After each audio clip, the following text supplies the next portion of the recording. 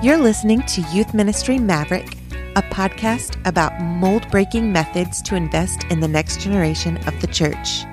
Here's your host, Jeff Harding.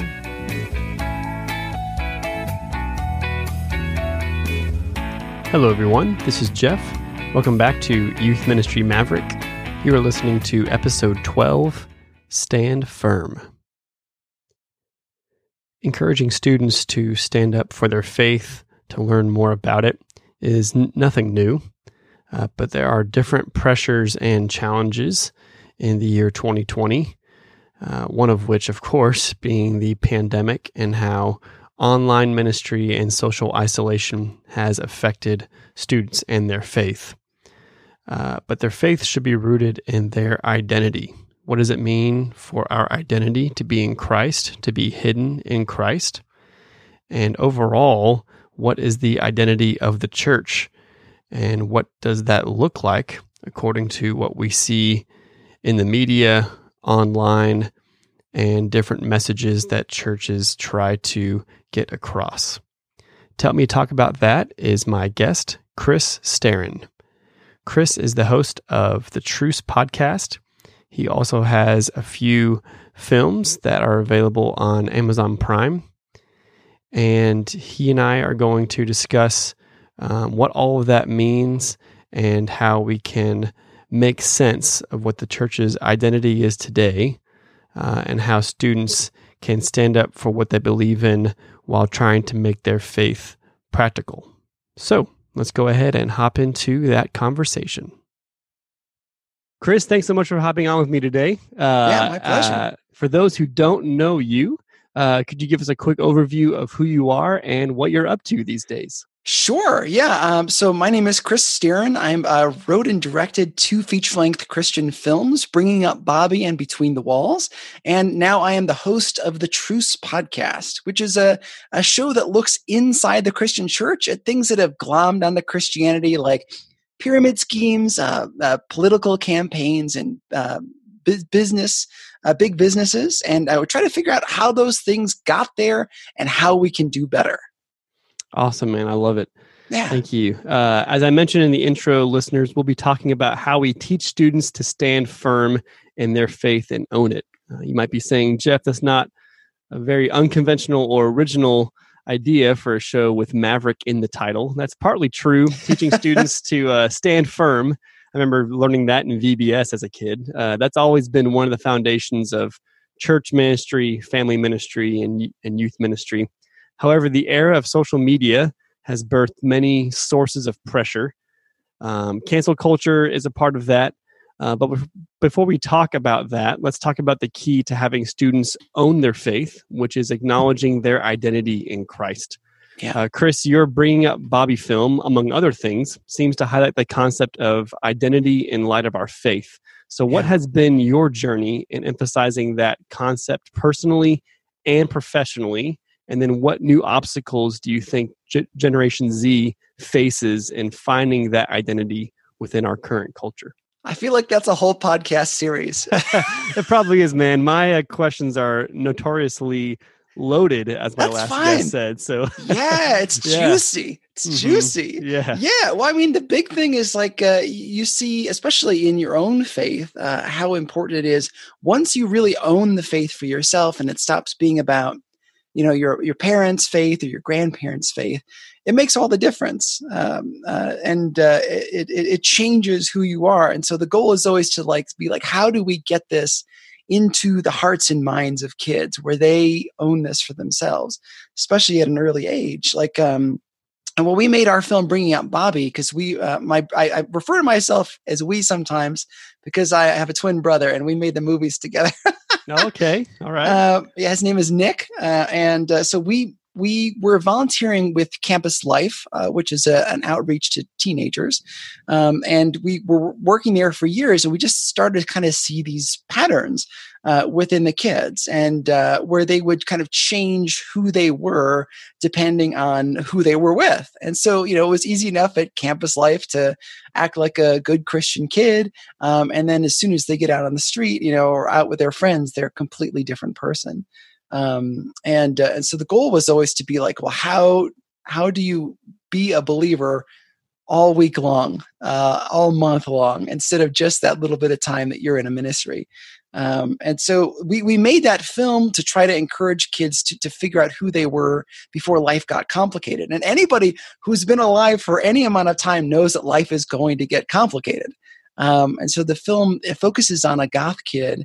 So he's, wearing all black and he's got a mohawk and stuff. And he's challenged by his older brother to figure out who he is and what he believes before life gets crazy. And of course it's a comedy. Life gets crazy. And so the goal, there are multiple goals in the movie, but one of them was to demonstrate how chaotic life can be if you don't have that rock, to hold on to. If you don't build your life on that solid foundation. And then also to demonstrate that, one of the things was like being a goth kid, we wanted to reach out to a group of people who are underrepresented in the Christian world. They're kind of seen as like, oh, their clothes are going to define them and they're all evil because they look like demons or whatever. But we learned working for Campus Life or volunteering with Campus Life, that oftentimes the goth kids were the smartest, kindest kids in our group. And so we wanted to present a kid who was a main character who was lovable and fallible and funny and awkward and just sweet and smart. And so that was one of the things, is we wanted to take that sort of outcast kid and make him lovable, so that the Christian audiences would feel like, I can approach this kid. I can be a part of investing into the life of this kid. So anyway, I'm getting a little off topic, I guess. That's all right. That's all right. One of the things we learned while volunteering so much was that a lot of our kids would say to us, I believe in God, but when my grandmother dies, I think I'm going to really struggle. I'm not going to be able to hold on to my faith because she's my rock. And it's like, well, your grandmother's like 200 years old. She's going to die. That's one of those things I can guarantee you. Your grandmother's going to die unless she's taken up on in a chariot at fire up into the sky. She's going to die. So it's like your faith, kid, has to be deeper than this thing that is basically guaranteed to happen. And I think part of what we learned was that oftentimes in Christianity, we're so focused on being positive. God loves you, and He does love you. And God wants to bless you with these things or whatever, but we don't prepare kids for the realities of things that are definitely going to happen. You are definitely going to have hurt relationships. You're definitely going to put your foot in your mouth. You're definitely going to lose people that you love. And that is a part of life. And so one of the things we realized as we were reaching out to these kids was that we had to prepare them for those hurts and deal with reality. And it's one of the things that when I started reading the Bible for myself, especially in college, I started realizing that there were all of these things in the Word that I had never heard anybody talk about before. How do we deal with God telling the people of Israel to slaughter whole nations of people? Yeah. I don't know. We never talked about that as a kid. How do you deal with death or disease? And that stuff it's all in the Bible, but we don't talk about it because we're so focused on trying to be positive and upbeat all the time. So I think a lot of what we have to do as a church is try to be realistic, and as part of that is we need to actually take kids into the Bible.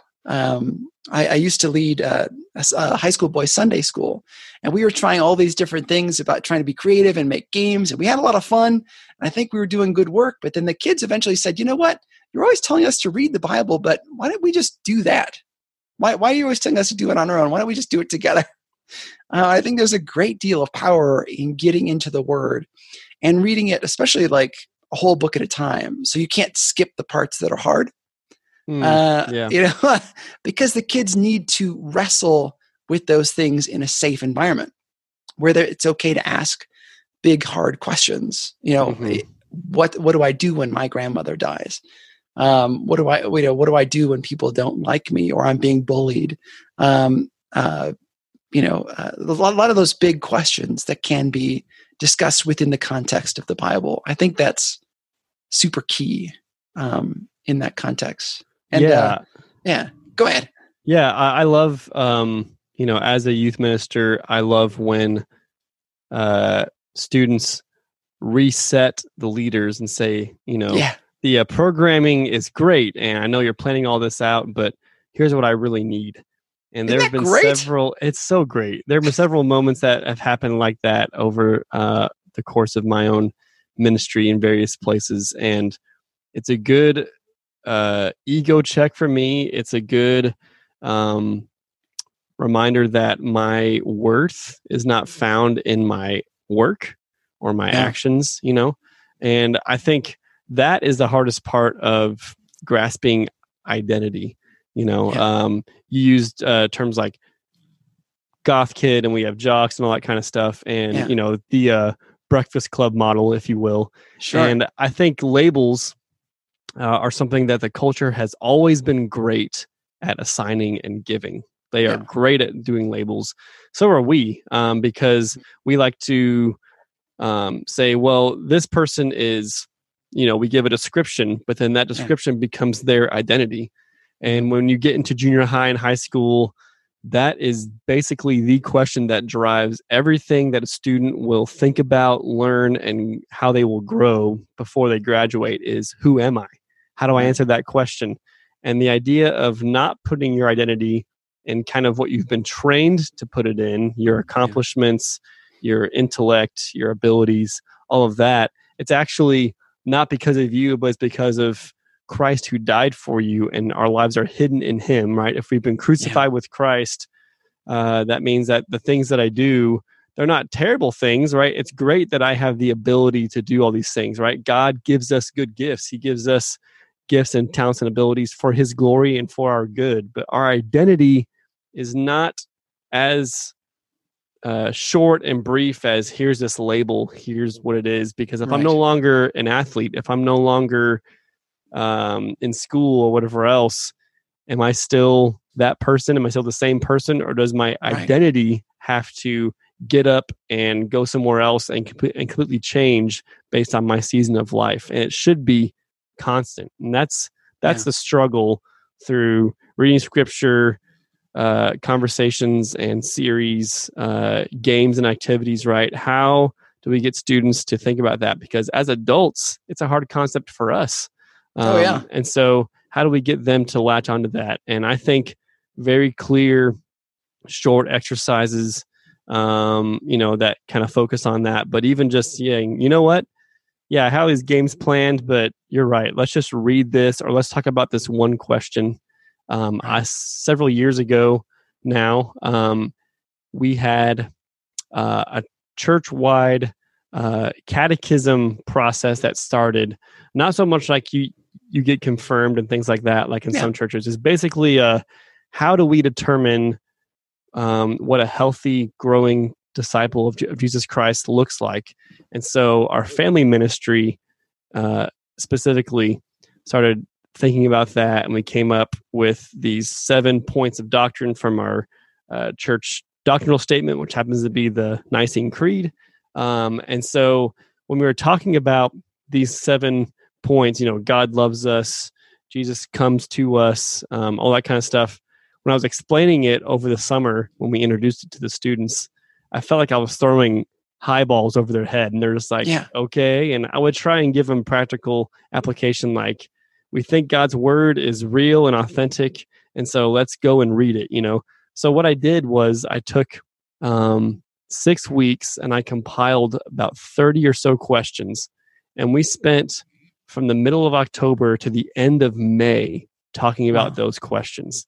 We would go 1 week at a time, and if we didn't get too far into a question, we would come back the next week and pick back up with it. And I tried different formats, like guys and girls would have a debate.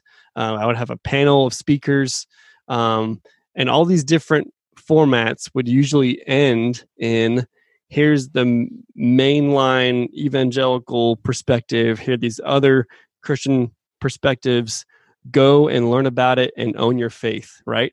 Because there are different perspectives that we don't often think about, and we get so caught up in, I need the right answer, And because of that, we end up dying on the wrong hill, right? We That's talk true. about Jesus as Lord and salvation is only through him. Those are the things that we should be adamant about. But other things that are secondary or mysterious, like if we're like, my entire faith is based on this one thing, man, that's a small faith, and that's putting God in a box, right? And it sets you up to fail too, because sometimes you'll put your faith in something that is shaky, and then once that thing is questioned, your whole faith falls apart. And that's one of the things that my show is about, where I'm trying to like kind of see where all those little shaky areas are and try to like get us back on solid ground. Because when I went to college, I had read parts of the Bible, but I was one of those people that I would like thunk it open on the table, and just whatever page it landed on is where I would read for a couple chapters or whatever. And I found that once I got a context of the whole Bible, from reading it beginning to end, getting an idea of the history, the arc, the stories, the themes, it started to make a lot of difference. But it forced me to wrestle with stuff. And I think, like I was saying, that it's important that we teach kids how to think, not necessarily what to think. You get, like you said, just those basics on the gospel. Who is God? Who is Jesus? Obviously important, but a lot of those other things that we get tied up into, like patriotism, is a big one. The United States is sort of this perfect nation, and it's not. It's a very great nation, but it's not a perfect nation. Like your family. What if your family lets you down? And that's going to happen because we're humans. But we get sort of these idealized images of things that are shaky, and we know that our rock is actually Jesus. And so anything outside of that is going to cause us issues. Yeah, absolutely.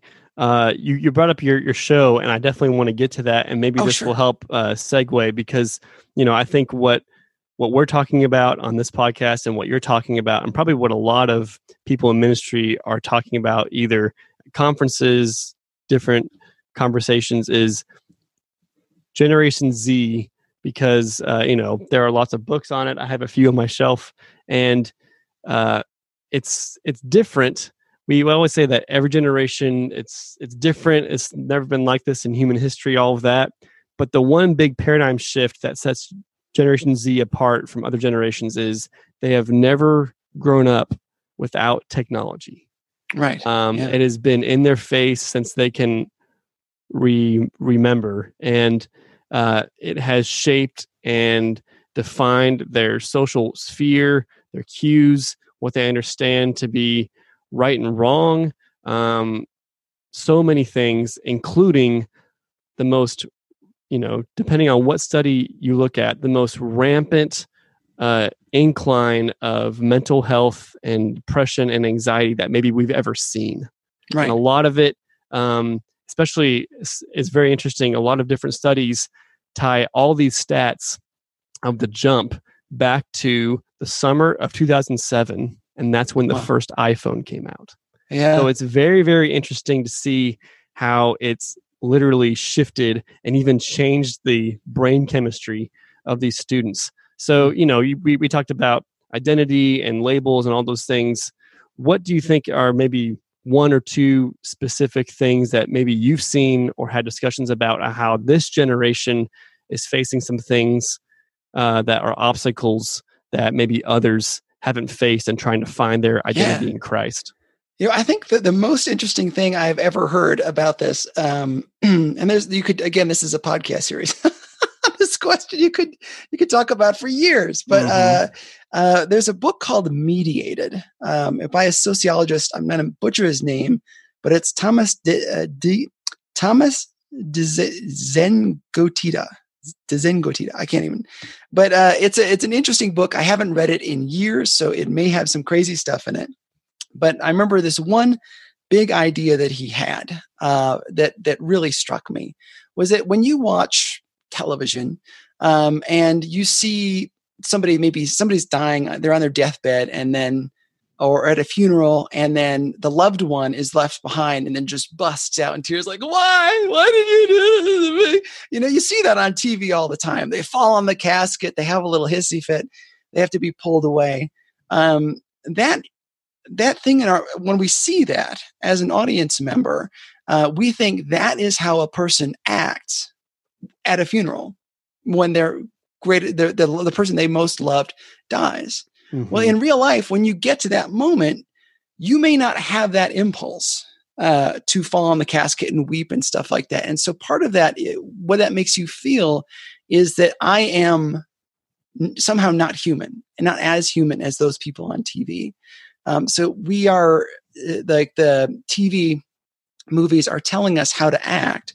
And when we don't act that way, we feel somehow not human or disconnected. And I feel like that translates into social media, where somebody puts on Facebook, "Oh, look, I got a new haircut. Don't I look amazing?" Right. And then you're like, part of you wants to say, it's just a haircut. Like it's not, you didn't, invent the polio vaccine. It's a haircut. And it's also behind 3 or 4 different filters that you spent half an hour making before you posted it. Yeah. So there's this desire to always project what I am supposed to be instead of how I actually feel. And the reality is that we all have different ways that we process information, different ways that we emote. And I think that one of the big issues that we're struggling with now is that kids are being told how to act and how to feel in a way that is not realistic, that doesn't actually fit. And so then they end up feeling somehow alien or non-human when they see these things. So when I was volunteering for Youth for Christ, we had a bunch of kids who who would use razor blades and cut their arms. And in talking to them about that, part of that was them trying to feel something and be in control of something, because they would see on TV somebody acting a certain way and then, or supposedly feeling a certain way, and then they didn't feel that. And so that made them feel somewhat other. And by cutting, it made them feel something and feel in control, which was a huge eye opener for me. To learn about that, because we think, oh, it's just kids are just depressed, but it's like you realize, no, we're actually feeding them bad information, and what they see as normal is not, in fact, normal. So part of that, I think, we can remedy by letting them see us as people, as we struggle with realities, instead of like trying to be this perfect youth leader who's got his whole life together and never feels anything and is never angry. If you can kind of invite them into your process and into your life, they can start to see good examples. And this is probably also more important for kids who maybe don't have a great family environment. If they can see how your family works in all of its imperfections, but what a healthy family looks like, that model can be so much more valuable than just talking about a healthy family. Letting them see you and see others in the church can kind of break down sort of that mediated existence that we have, where they're constantly having people tell them this is what reality is when it's not. Yeah. I think that's one of the biggest takeaways I've ever had. One of the biggest revelations was they're getting all this sort of nonsense, and we have to kind of show them what reality can be. And that's hard when it's hard to get them to put their phones down. It's hard to get me to put my phone down. I hate to say it, but we need to invite them into reality by demonstrating what it can be. Yeah, absolutely. I think what you mentioned with the TV movie example, when I was a kid and that was the big draw and talk about at church was what you're watching on TV and movies and TV.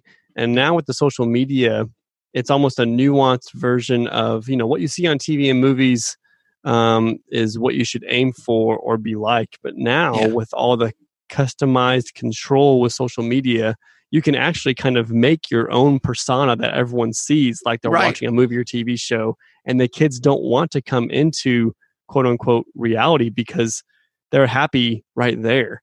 Some research I did about a year ago, 21% of people of my generation, millennials, have said that they don't consider themselves to actually have any friends. Right. And they don't see the need for it because they think their friends, they see people online as their friends, but really I think they recognize that they're just acquaintances, and they're friends when I have them on my screen for a while, but then I forget about them and I go game or I go do whatever.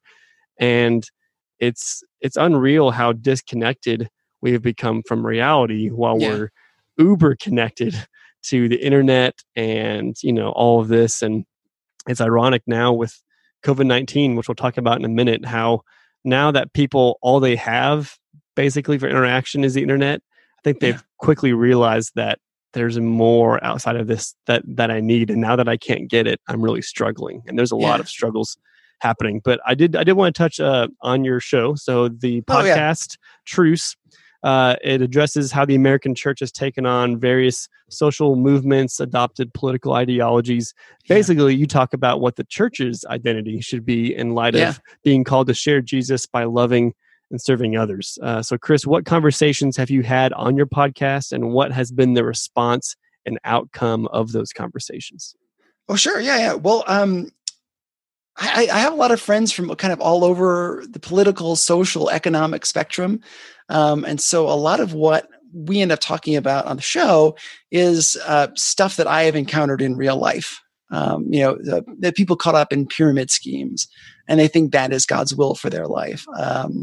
Or people struggling with political ideologies. I was on a trail last week, and I caught up to a stranger, and we ended up hiking together for a few hours, and just kind of talked about how the church has gotten entangled with U.S. politics, and then how sometimes the U.S. isn't always doing the best things, like in South America, where we depose democratically elected people and put in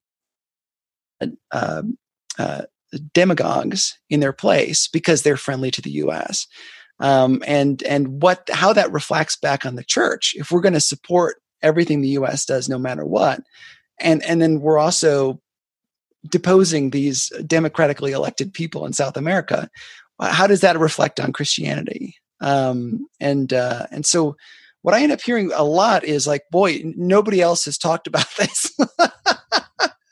And a lot of the times I think people will look at the titles of what we're talking about on the show and be like, oh my goodness, why is he talking about the Motion Picture Association of America, the people who rate films and the history of them? Why is he talking about the ad council or pyramid schemes or whatever? But a lot of that stuff is shaping who we are. And the narrative we tell ourselves about the church. And ultimately, the show is about our witness. And a lot of the times we think, the reason people aren't coming to Jesus is because, they're against Jesus. They're against the church. Well, actually, it turns out that a lot of people have hangups about all the stuff we're tied to. And they're not even bringing Jesus into the equation. They're just like, those Christians are, they're all caught up in this craziness. I don't want to be a part of their craziness. They're not anti-Jesus. They're anti all the other stuff that we're tied up in. And so my hope is to kind of keep bringing us back to reevaluating how is this thing we're tied up into impacting my witness and the church's witness.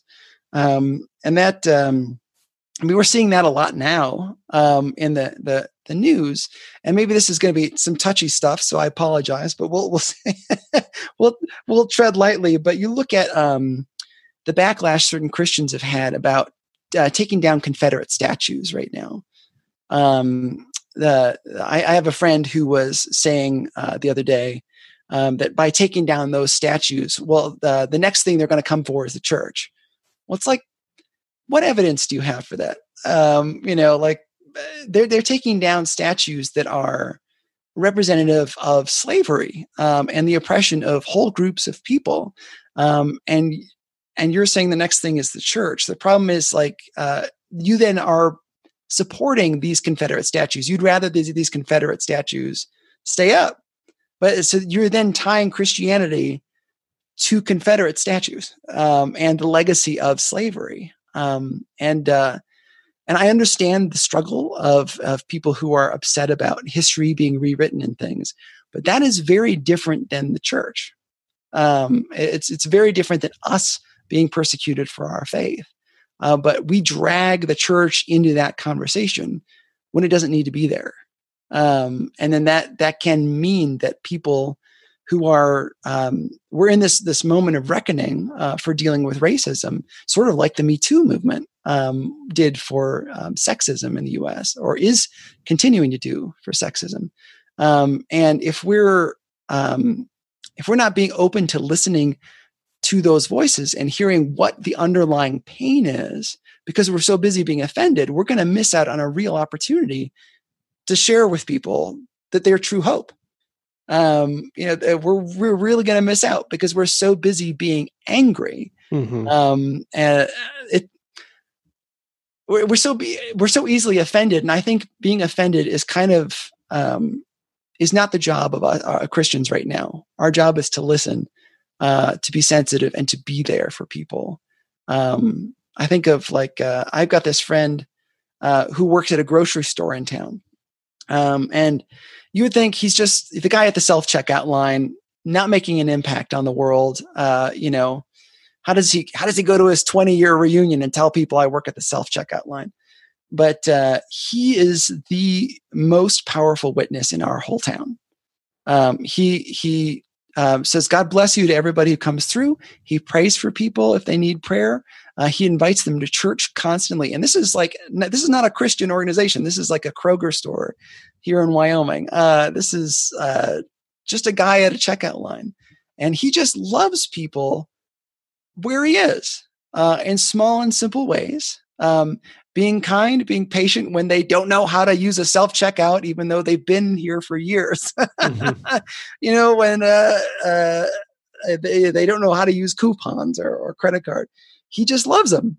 He's just there, and he helps them in this simple transaction. And he's a part of their lives. It's a small town, so people know who he is. And I feel like if we can learn from him and be more like Florine, and just love people where they are in small and simple ways, instead of trying to be offended all the time, we're going to find that we have a lot more opportunity to really witness to people. Yeah, I love that. And I think something that we can pull out from that is the church should be leading the way on a lot of these, but not maybe in the traditional sense of here's everything that we should be doing and here's how the whole thing should be going. It's listening, right? It's humbling ourselves and listening, and to truly think about what it's like for people going through hardships, even especially with things like racism and all of that. Like a lot of us, especially us, as white people, we really can't put ourselves wholly in that perspective, because that hasn't been our reality, and things that we think of as maybe intellectual talking points are people's daily lives. And it's different. And we need to be able to have a dialogue, and that requires patience. That requires us shutting our mouths and being able to listen. And, sometimes even resisting the urge to say, they said that, so I'm going to give them this really good quote or quip back. Yeah. And just saying, yep, I hear you. That's really hard. And let them keep talking, right? It needs to be a time of humbling ourselves, and then being able to approach dialogue at the level of where they're at, instead of where we think they should be and trying to hit them up here when really they're down here. When we did a study several months ago called When Helping Hurts. It's based out of Life Church, Craig Rochelle's church. And it's basically the idea of, mission trips and service projects and all of that. When are they actually beneficial to those people for the long term? And when are they just an ego boost for you to pat your own back and take pictures and leave? Right. And I talk about, when we see someone who's asking for money or asking for help, especially if they're like down on the ground or they're sitting there, right? We look at pictures in the scripture of people asking for money and being down. And would you just stay standing and throw something at them? No, probably not. Like, what's the best thing that we could do? And it's actually to get your position and stature in the same as them, to lower yourself, to talk with them, and mentally and emotionally. That's what we need to do when we're engaging with people on issues, especially issues where we really don't have the personal, practical experience and the hardship of what they've gone through and what they're talking about. that's when we need to listen and humble ourselves. That's hard to do. It's very hard to do. And I think the practical way that we're seeing that now is COVID-19, right? The pandemic. And, I think we should talk about how the church should be loving and serving others well. And you would think that, for example, wearing a mask or a face shield, while inconvenient, yes, wouldn't be turned into a weapon for people's political quivers. I guess I should have known better. But as big a deal as masks are right now, they are just one example of how division and disunity within the church keeps us from delivering a unified message of hope in Jesus, and that we truly want to love others well. So, Chris, what are some examples you've seen lately of the church standing firm with its calling and stepping up to serve well as model the love of Christ during this time of pandemic? Yeah, well, I mean, like the face mask is a good example because it doesn't take much to put it on. And regardless of what you believe about COVID, your friends and neighbors are afraid of this disease, which has killed hundreds of thousands of people. So they have reason to be afraid, whether you believe it's a thing or not. And if all it takes to love your neighbor is to put a cloth mask over your face, it's not that big of an ask. It's not that big of a deal to say, I love you and I care about you. Yeah. And to be humble in that kind of thing. When your kid is afraid of the dark, you don't walk into the room and say, you just get over it. You're a big baby. There's no such thing as monsters. You turn a nightlight on, because that's the loving thing to do. If somebody like, I hike a lot. And sometimes we get into situations where people can be afraid. Last year, we were up on the Middle Teton here in Grand Teton National Park, and a friend of mine got separated from the group by a big snowfield. There was a snowfield on one side, a cliff on the other side, and some really steep stuff on the third side. And it's like, well, it's getting dark. It's going to rain. We need to get you down. And instead of just yelling at her to be like, you need to be an adult and get down that snowfield, that wouldn't have been loving. The right thing to do is we went back up and helped her come down the steep side. Just guiding her, put your foot there, watch out for this thing, take this easy, take my hand here. And I feel like we as the church need to be more about that. Instead of yelling at people from a distance, is coming up alongside them and walking with them when they're afraid, when they're concerned, when they're offended. I think it's fascinating. We get into all these big theological discussions in the church, and they're important to have. But the hardest stuff for us, the stuff that we really should be focusing on, is the really simple stuff. To love our neighbor as ourselves. To walk as Jesus did. Jesus tells the people to pay their taxes. And how much time did Christians spend screaming about taxes right now? It's like, no, just pay your taxes. Let's get back to ministry. We struggle with all these giant questions when it keeps coming back to, like my friend Florine at the self-checkout line. Can I help you right now? Can I be a part of where you are? And I think part of that is listening for key phrases that people say that will indicate how they're actually feeling. When they're talking about whatever political campaign that they are for or against, try to find out what's underlying below that. What are they afraid of if so-and-so becomes president? And how can that reveal more about them and their needs? And how can I be there, minister to them? And not just like sort of slap the gospel on them, but to actually help them through whatever they're going through. Because the gospel is obviously the most powerful force in the universe, but it is not.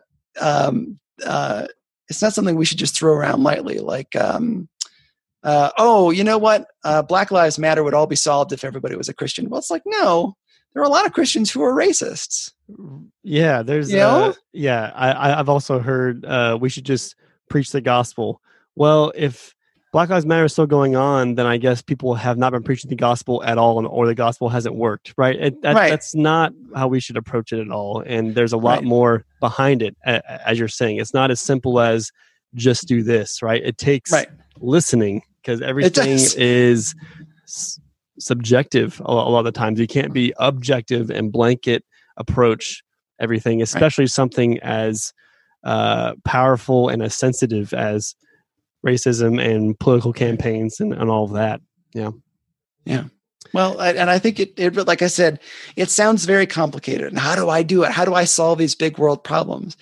Ultimately, just be faithful in the small things. That's one of my favorite verses is Luke 16:10. I'll just read it here. But he who is faithful in a very little thing is faithful also in much.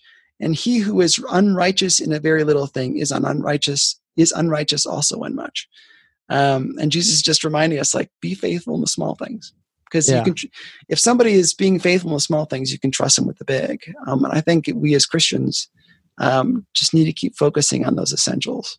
Absolutely. I think to the TV and movie point, when we think of stand firm, we might think, well, this big argument at school is going to come and I have to be ready, or it's going to be some big thing.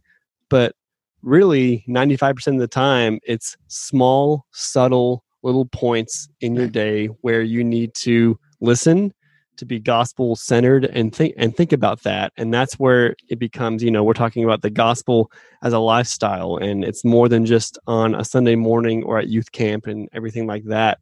And I think that practical approach is probably the most used and most helpful for youth workers and people in ministry to be able to guide students, to guide people. And it should be reflected in your daily life. So if it isn't, why not? And if it is, what does it look like, and how can that grow and improve? Because those small, subtle things, those add up, and then you are consistent and people see that. And you know what? If you say, I don't know, in the middle of an argument or everything else, that doesn't make your faith illegitimate, right? That doesn't make you ineffective, or if anything, it says, I'm not sure, I need to research that, and my faith just isn't about my knowledge at this moment on that issue. It's more than that. It's not based on me, it's based on what Jesus did for me. And so it's a good way to listen and to keep the conversation going, and say, instead of saying, I don't know, but you're wrong, and to go to a polarized cliff and throw rocks at each other. It needs to be in the middle. It needs to be a dialogue, which is, as you pointed out with some issues that you talked about on your show, it's messy, it takes time, it takes investment, and it's a marathon. It's not a sprint. So that's how we should approach things. And ultimately, we know that there are a lot of things that we're tied up in as the church. And if we're never going to be able to answer for all of them, because there's always going to be some nut who's involved in something who's getting a ton of press. And then you have to answer for every single nut that's out there. But you can instead, it's better to use those times to ask people questions. So if a kid in your youth group comes to you and is curious about some nut who's up to something, you can ask them good questions instead of having to have a response. Because we don't always know. You know how many things you as an adult are supposed to know and be an expert in? Right. You can't know all that stuff, but you can ask good questions about what do you think that means? Is that person responding biblically, or are they misusing the Bible? How does that make you feel about these things? How does that change your faith? And I think those kinds of conversations are way more important than having the perfect packaged answer for every little ill that society has. Yeah, that's always been, I feel like a part of the foundation of my own ministry is don't settle for right answers, learn to ask better questions, because that will help you think about your preconceived notions. And, I've heard people say, after 15 years when I thought this was in the bag, I actually read this piece of scripture that I've read 500 times and I thought about it differently. And now I'm having new dialogue. And you could land back where you did before, but when you approach things and have good conversation, that helps you grow in your faith. And that's how you grow in your faith. It's not just, here are the right answers that I learned when I was 7, and now I should defend those and not learn anything else. man, it is growing. There is no finish line in this lifetime for our faith. We are ever maturing and ever growing, and there's no finish until Jesus comes back. And so we need to be in pursuit of that and realize that our being transformed into the likeness of Jesus and pursuing his example in our lives is for the long haul. Yeah. And I think also part of that is allowing room for mystery. Because I think, as you alluded to at the beginning of this, that there are parts of the Bible that are extremely clear about the gospel and who Jesus is and who God is. But there are a lot of mysteries that are involved. I don't know how God saves somebody. I just know that he does save somebody. And sometimes our desire to systematize absolutely everything in the church and have a creed for absolutely everything hampers us, because it pulls the mystery out. And when, like a Jenga tower, when one block is pulled out, it can bring the whole thing down, even though that block was illegitimate or should have been left more mysterious. Same with all the junk that we associate with the church. I mean, there was a church here in town years ago that was real, like a whole bunch of people got really into CrossFit. That's where you do all these squats and lunges and things, and it's a workout model. And they were tying it to that, those verses about treating your body as the temple of God. And so if you weren't doing CrossFit, some of the people in the church would treat you like you were an outsider and you were disobeying God's laws. And it's like, it doesn't say anywhere in the Bible that I need to do your workout. And that's just sort of a light example, but we have tons of things like that in the church, that when you find out, the Bible doesn't say anything about CrossFit, it can ruin your faith, over something so stupid. But we do that all the time on things that are small or things that are really big. And so I'm hoping through Truce to try to address some of those things, to bring us back to our solid foundation. Yeah, I love it, man. We didn't get to cancel culture, but that's okay. That's a whole another several podcasts worth. But I think that this theme of what's the church known for, what's the church's identity in 2020, how should people think about themselves as their identity being in Christ, being hidden in Christ. It's an ongoing conversation, and it's one that takes encouragement and dialogue, going back to the Word, and good conversation with Christian brothers and sisters like you. So, man, Chris, thank you so much for hopping on with me today. Thanks for the opportunity. Man, where can people find your show and what you're doing if they put your name in a Google search? Where would they find your stuff? So you can find the Truce Podcast. That's TRUCE Podcast at trucepodcast.com or anywhere you get podcasts.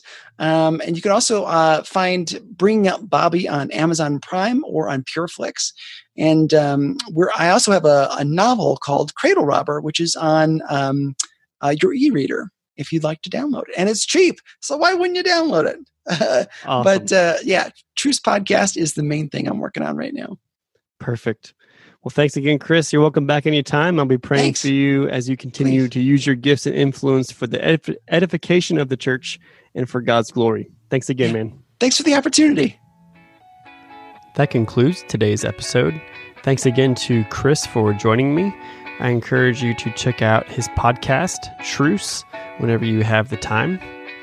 If you haven't already, please like and subscribe to this podcast on Spotify, Podbean, or TuneIn. And you can also catch us Monday nights at 6 Central on Eternal Ready Radio. I encourage you to share this episode with anyone who works with youth, hopefully you, and how we can think about teaching students how to own their faith and stand firm in their faith. Thanks again for listening, and until next time, adios.